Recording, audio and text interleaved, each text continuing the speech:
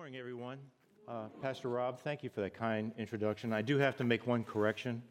It's 600 rested landings, not 6,000. No one has ever achieved 6,000. There are only a few that have made more than 1,000. And so I'm not one of those, but still, thank you for your kind introduction. PF, Pastor Fletcher, or as my grandchildren used to call you, Grandpa Fletcher, back at Weymouth Church. You see, by the time that I had children of my own, both my parents had, my father and my father-in-law had died. My father to cancer. My wife's dad was killed as a test pilot, as a Marine Corps test pilot back when she was 3 years old. Excuse me. And when we were in Weymouth, I was stationed at Naval Air Station South Weymouth as the executive officer. Pastor Fletcher loved on our kids so much, they call him Grandpa Fletcher. I'm getting emotional.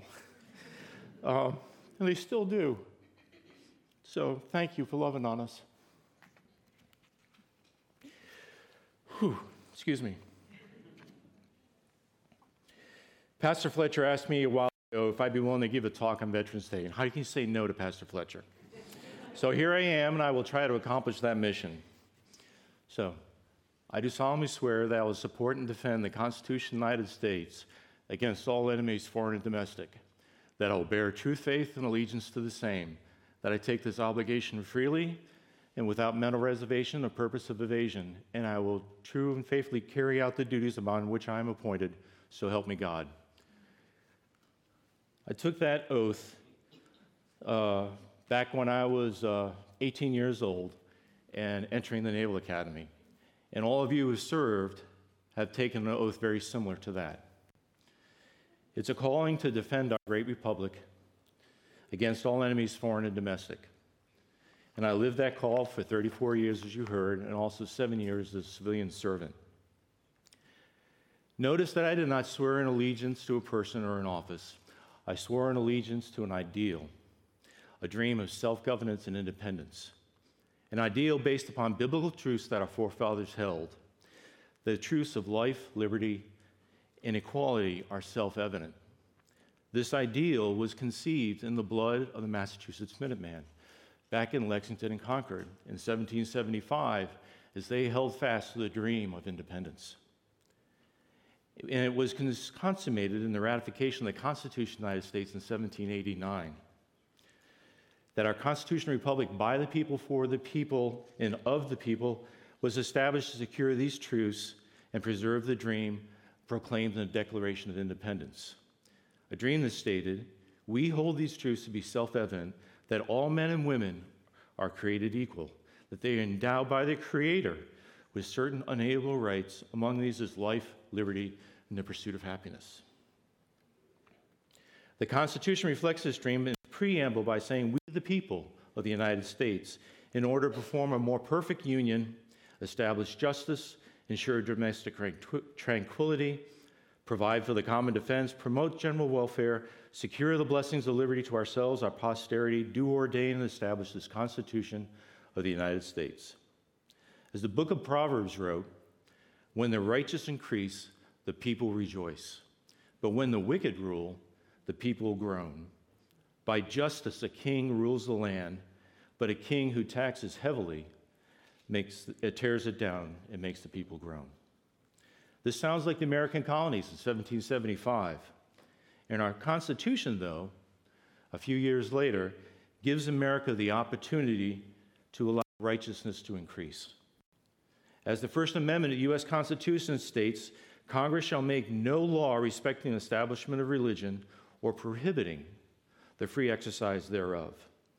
This allows the gospel of Jesus Christ to be freely proclaimed, as we're doing this morning, so that the power of God may bring freedom from the tyranny of sin to both men and women, to be redeemed by the blood of the Lamb, to be justified and saved from our sins, to be transformed by the new rule of our minds and by the word of God, and to be sanctified by the power of his Spirit. And finally, that we can live righteous lives as saints so that we may do justice, love mercy, and walk humbly with our God. This constitutional freedom alone is worth protecting. It's worth defending. Our constitutional freedom to live as believing Christians gives us the freedom to recognize the intrinsic value of every human life because they are made in God's image, and allows us to gives us the ability to love our neighbors as ourselves. In summary, an American member of the Uniformed Services who calls on the name Lord Jesus Christ is twice the citizen. He swears allegiance to one ideal. That is, a democracy framed as a constitutional republic by the people for the people is worth protecting and defending. And one man, yes, one man, Jesus Christ. And as such, you are citizens of both the United States and the kingdom of God. Now, I know we've already gone through this, but I just want you to raise your hands so I get to know you better because I was standing up here in the front. How many served in the Army? We've got a few. The Marine Corps? Hoorah. Navy? Shipmates? Air Force? Coast Guard. And for you Coasties, I also served, both in Navy uniform for the Commandant of Coast Guard and as a civilian. Now, how about law enforcement and police? And if you've already raised your hand, you're doing it again, raise your hand again. All right. Firefighters, paramedics, EMT. How about the medical profession? And finally, raise your hands again if you're a spouse or parent of any of the above. A lot of you. And while we're talking about veterans today, police, firefighters, EMTs, paramedics, and medical profession may not have served in the profession of arms, but they recently stood in the gap and fought for us in the pandemic war called COVID-19. And for your service, I salute you.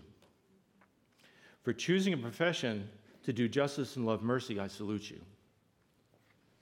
You also took vows to protect and defend, save and heal, and for that I call you brothers and sisters and shipmates. Now, while we all worked in different organizations, had different, we all had a unique part to play in each of our organizations. And each organization had its own language. And it reminds me of a truism that what I may say today may be lost in translation. So let me explain to you what I mean. For instance, we look at the word secure. For those people in the Department of Defense, when you tell an Army guy to secure a building, he's going to take a company, he's going to surround it, he's going to post guards at every entrance and exit and make sure only authorized personnel get in and out. In the Marine Corps, when they tell them secure a building, they're going to find the biggest, the meanest gunny sergeant around. He's going to call on a company of Marines. They're going to storm the building, take no prisoners, and they're going to run the American flag up on the roof. Hoorah. In the Navy, when you tell somebody to secure a building, he's going to pack up his things, tidy up his room, turn out the lights, lock the doors, and leave the building. And in the Air Force, when you tell them secure a building, they're going to take out a lease for 5 years with an option to buy. Okay, enough fun. Let's go to God's Word. And we can pull that up on the screen. If you have your Bibles or your Bible apps with you, turn to Luke 7, or you can read up on the screen. In context, Luke was writing in chapter 6 about the Sermon on the Mount. So Jesus had just finished the Sermon on the Mount when this activity occurs. After he had finished all his sayings in the hearing of the people, he, Jesus, entered Capernaum. Now a centurion had a servant who was sick to the point of death, who was highly valued by the centurion. And when the centurion heard about Jesus, he sent to him elders of the Jews, asking him to come and heal his servant.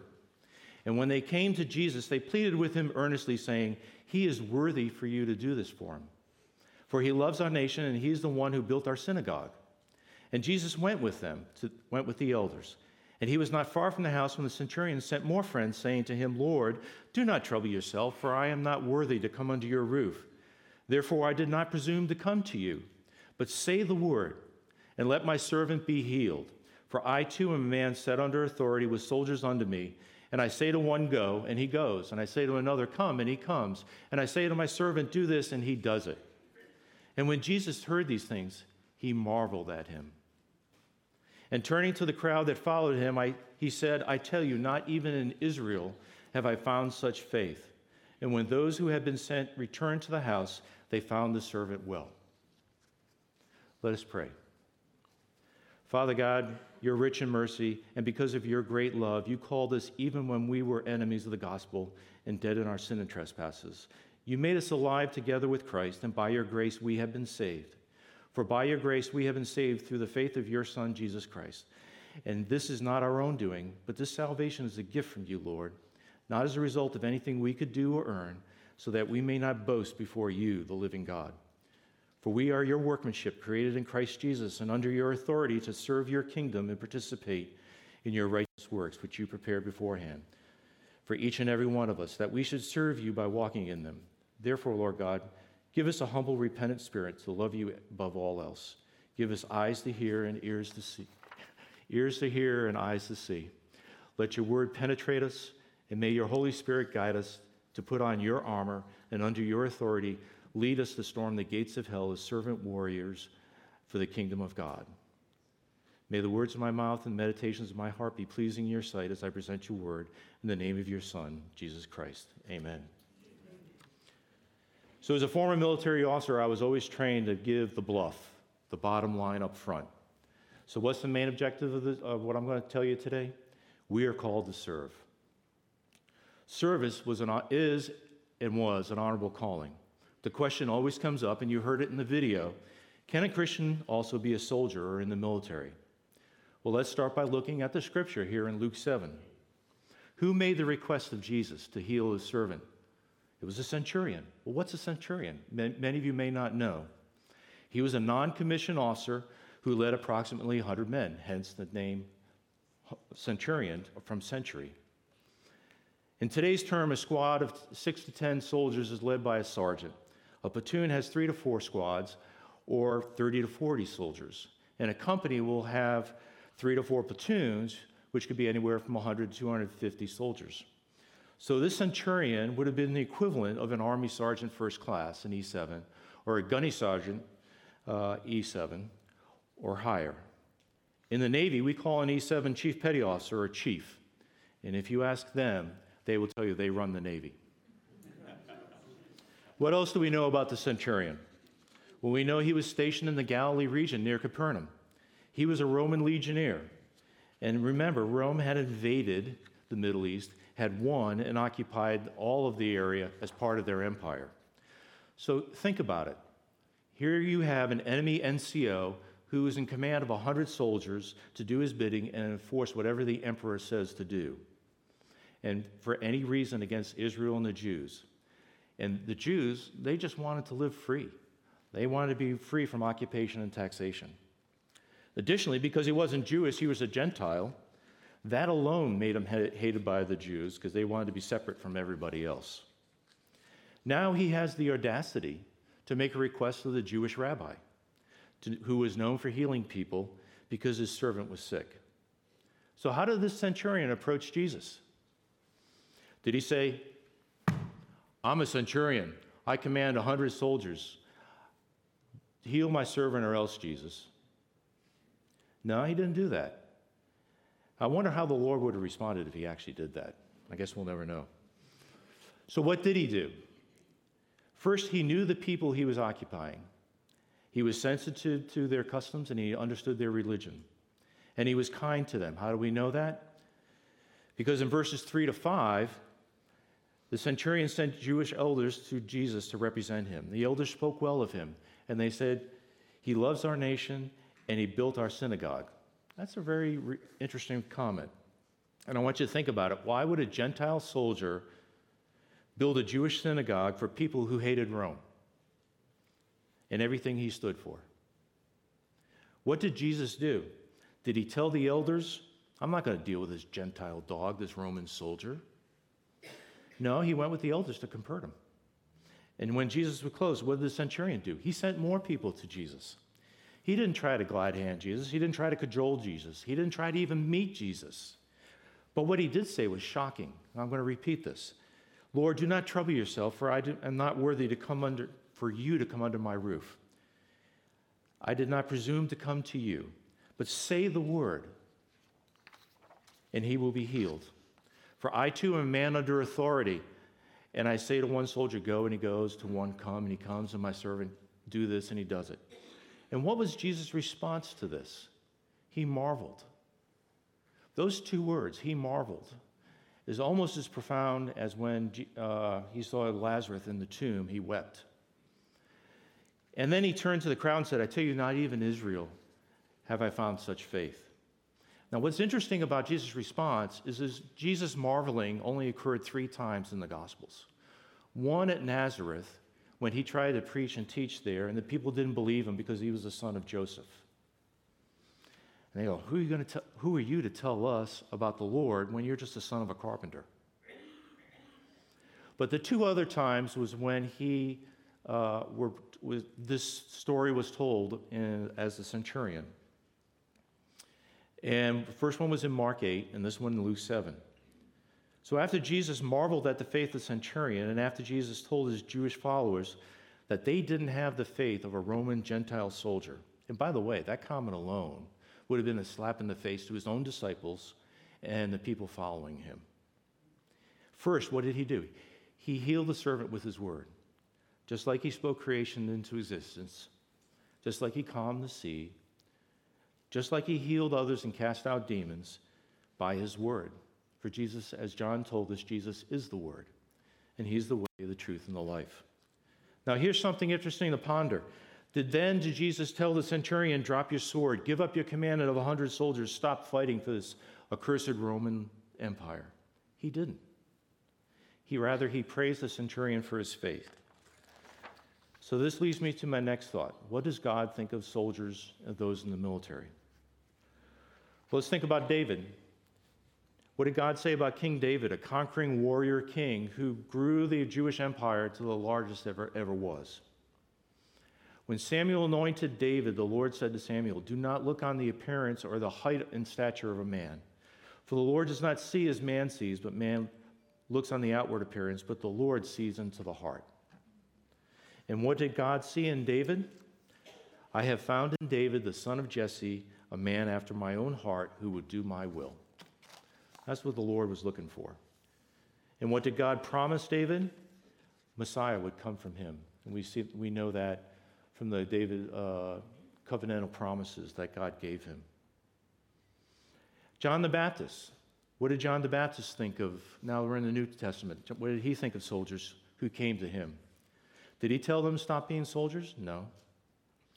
Luke 3:14, the soldiers also asked John, and we, what shall we do? And he, John the Baptist, said to them, do not extort money from anyone by threats or false accusations, but be content with your wages. Jesus Christ, we have seen that he did not say anything negative to the centurion about being a soldier. And we don't know that he said anything negative to any other soldier. And finally, Peter. When the Lord sent Peter to preach to the Gentiles, who did the Lord send Peter to? Cornelius, the centurion in Caesarea. So Peter opened his mouth and said, truly understand that God shows no partiality, but in every nation, anyone who fears him and does what is right is acceptable to him. And later, after preaching the gospel, while Peter was saying these things, the Holy Spirit fell on all who heard the word. And while they were hearing and speaking in tongues and extolling God, Peter declared, can anyone withhold water for baptizing these people who have received the Holy Spirit just as we have? And he commanded them to be baptized in the name of Jesus Christ. In Acts 11, as he reports back to the other apostles and the other disciples what happened, he said, then to the Gentiles, God has granted repentance that leads to life. So God led the way to the Gentiles to proclaim the gospel of Jesus Christ to the Gentiles, starting with the centurion and his family. This leads me to my second point, the upside-down world of the gospel. For those who have served in uniform or actually any big organization, you understand the term chain of command. It looks like a pyramid with the commanding officer at the top and the soldier, sailor, airman, or marine sitting at the bottom. Most corporations function the same way. The CEO is at the top, and the cashier, the line worker for the factory, the salesperson, the software coder, the truck driver are all at the bottom. And we all know individuals who have abused their position and lorded that position over us. Even the disciples before Jesus' death and resurrection were vying to be top dog in the kingdom that they thought Jesus was going to bring, because they thought it was going to be an earthly kingdom. They still didn't understand it was going to be a heavenly kingdom. And how do we know this? Because in Matthew 20, he writes, the mother of the sons of Zebedee came up to Jesus with her sons, and kneeling before him, she asked him to do something for her. And Jesus said, what do you want? She said, say to these two sons of mine, one to sit on your left hand and one to sit on my right hand in your kingdom to come. And of course, Jesus responded to her, that's not up to me, that's up to the Father. But his next comments turned the whole chain of command upside down. Jesus called to them and said, you know that the rulers of the Gentiles lord it over them, and their great ones exercise authority over them. But it shall not be so among you. But whoever should be great among you shall be your servant, and whoever be first among you shall be your slave. Even as the Son of Man came not to be served, but to serve, and give his life as a ransom for many. Wait a minute. We're talking about the God-man. We're talking about God. He's one with the Father. He's one with the Spirit. He created everything. But what did he just say? To be great, you must be a servant. To be first, you must be willing to humble yourself like a bondservant or a slave. And what is the ultimate form of service? To be willing to give your life for another. This is how Jesus spells leadership. S-E-R-V-E, serve. A Christian leader of any organization must be willing to carry that organization on his or her shoulders. And how did Jesus come to serve? How did he set the example for his disciples to serve? We know that he preached and he taught. We know that he cared for the sick and he healed and he cast out demons. But the night before he was crucified, he demonstrated the ultimate object lesson of service. John 13 records, Jesus, knowing that the Father had given all things into his hands and that he had come from God and was going back to God, rose from supper. He laid aside his outer garments and taking a towel, tied it around his waist. He poured water into a basin and washed the disciples' feet and wiped them with the towel that was wrapped around his waist. He came to Simon Peter, who said, Lord, do you wash my feet? And Jesus answered him, what I am doing you do not understand, but afterwards you will. Notice what John said in this episode. God the Father had given everything into Jesus' hands. Jesus came from God. He's going back to God. Therefore, Jesus is God. But what does God do for his disciples? Knowing that he's about to suffer the cruelest death known to man at that time, crucifixion.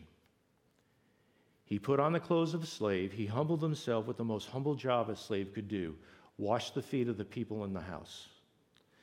They were the guests of his Passover dinner, hosted by himself. Jesus, our own Passover lamb, he washed their feet. And in their letters, Paul and Peter called themselves apostles and servants. Even Jesus' half-brothers, James and Jude, wrote in the beginning of their letters, James, a servant of God and Lord Jesus Christ. Jude wrote, Jude, a servant of Jesus Christ and a brother of James. The Greek word being used here for servant is doulos.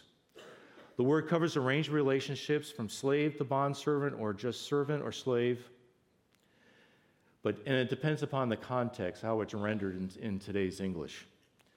But it's noteworthy that the apostles used this subservient term to describe themselves, even though they had the authority to proclaim the word of Christ. The point I'm trying to make is that after the resurrection of Jesus Christ, the disciples of the apostles now finally got it.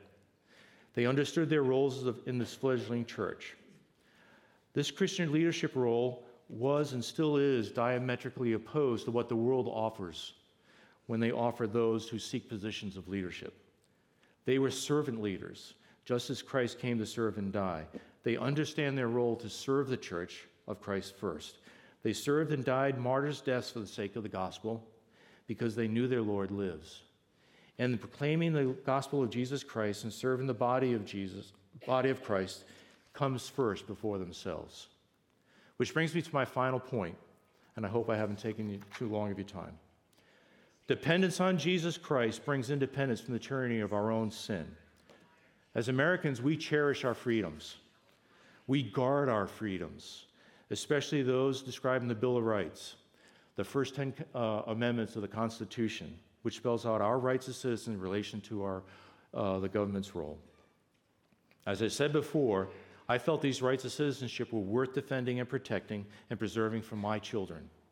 They are one of the reasons why I served in the armed forces. Yet Jesus calls us to a life of humble repentance and dependence upon him and his saving grace. So what changed the disciples from unbelief before his death to be calling themselves servants of the living God?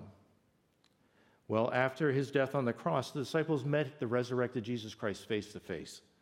They saw him ascend into heaven, and they received the Holy Spirit at Pentecost. Then they understood the true freedom that comes with a life devoted to the God-man, Jesus Christ. Jesus told them, and I repeat from Matthew 11, "Take my yoke upon you and learn from me, for I am gentle and lowly of heart. And you will find rest for your souls, and my yoke is easy and my burden is light." And what is Jesus saying here? Let me harness you to myself, for I will guide you through life and take care of you. And again, Jesus told them this in John 15, "Abide in me and I in you, as the branch cannot bear its fruit by itself unless it abides in the vine, neither can you unless you abide in me. I am the vine, you are the branches. Whoever abides in me and I in him, he that bears much fruit. For apart from me, you can do nothing." And what is Jesus saying here? Without me, your life is essentially meaningless. You can do nothing of true value apart from me. So Jesus is saying, unite to me, be dependent upon my love, grace, mercy, and my Spirit will guide you in all the truth as you journey in life. As a senior at the Naval Academy, as Pastor Rob said, I finally came to understand the claims of Jesus as God, and I realized who I was facing that God, my sinful self. So I repented and settled the lordship issue with him. I gave up my independence, and I gave it up for a life led and transformed by Jesus Christ, and I've never looked back. With Christ as my true commander-in-chief, I have gained purpose in my life well beyond myself. Jesus has guided me through this journey in life, and he has not done with me yet. And how do I know that? Because while flying for the Navy and many other times, God has preserved me through several jet accidents. And walking away from that broken down jet, I asked myself, my God, I should have just died, but I'm alive. What now? Where do you want to take me? Now that I'm older, every morning I wake up, I realize that's a good morning. And I try to remember to ask Jesus, now what? What do you have in store for me today? But I also must be willing to listen to him that in the morning, to hear his voice. And when I usually do, he says to me, this is what I told you, old man. What I require of you, to do justice, to love mercy, and to walk humbly with me, your God. So I know that I can do nothing good, nothing of eternal importance without abiding in my Lord Jesus Christ. So in summary, to all of you veterans, law enforcement, first responders, medical staff, and to your spouses, I salute you. You took a vow to support and defend and protect an ideal and your fellow citizens. An ideal that all men and women are created equal in the image of God and therefore are created to be worthy to be protected and defend. You took a vow to serve. And Christ said, the Son of Man came not to be served, but to serve, to give his life a ransom for many. And John recorded Jesus as saying on the night before he's crucified, greater love has no one than this, that someone lay down his life for his friends. And you are my friends if you do what I command you. Love one another. Jesus Christ is our ultimate servant leader who calls us to a life of service and sacrifice. And alone, he is the root of our salvation. And remember, the works of our service are the fruit of being united to Christ. So who do you serve today? Yourself, your wealth, your health, your position, your children? Or are you willing to live in freedom? Freedom from your sinful nature. Freedom to follow the Lord Jesus Christ. free to serve others in the joy and by the power of the Spirit of the Lord. Then have you declared your dependence upon Jesus Christ? Our Commander-in-Chief, our King is calling you. Have you heard his call? Have you surrendered your independence to live dependently on the King of Kings? Are you following his orders to serve and love one another? Remember, you are called to serve. And today, I challenge all of you to answer his call. Thank you.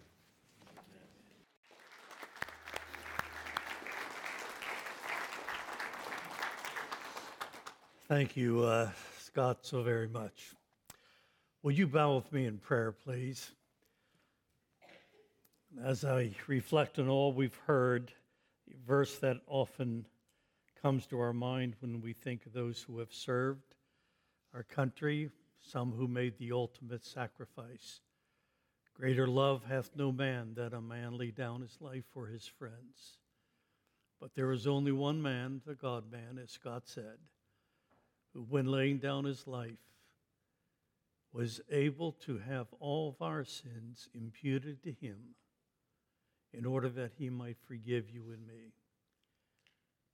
If you're here this morning, we are so glad you're here, regulars, visitors. But if you've never trusted the Lord Jesus as your own personal Savior, I really want to encourage you to do that right now in the quietness of this moment. Just a simple prayer that comes from your heart. And God sees your heart, your motive, your attitude, which I think are much more important than any words I can give you. But just in your own way to say something like, thank you, Father, for loving me. Thank you for Jesus, who died for me and rose again. The best way I know how. Right now, I trust him alone as my personal Savior. Please, Holy Spirit, do that in the hearts, the minds of people that only you can do to make the gospel of Christ come alive to them. We pray that you would bring many to Christ today, whether here in this auditorium or watching afar. We thank you for this good message of service. Thank you in Jesus' name. Amen.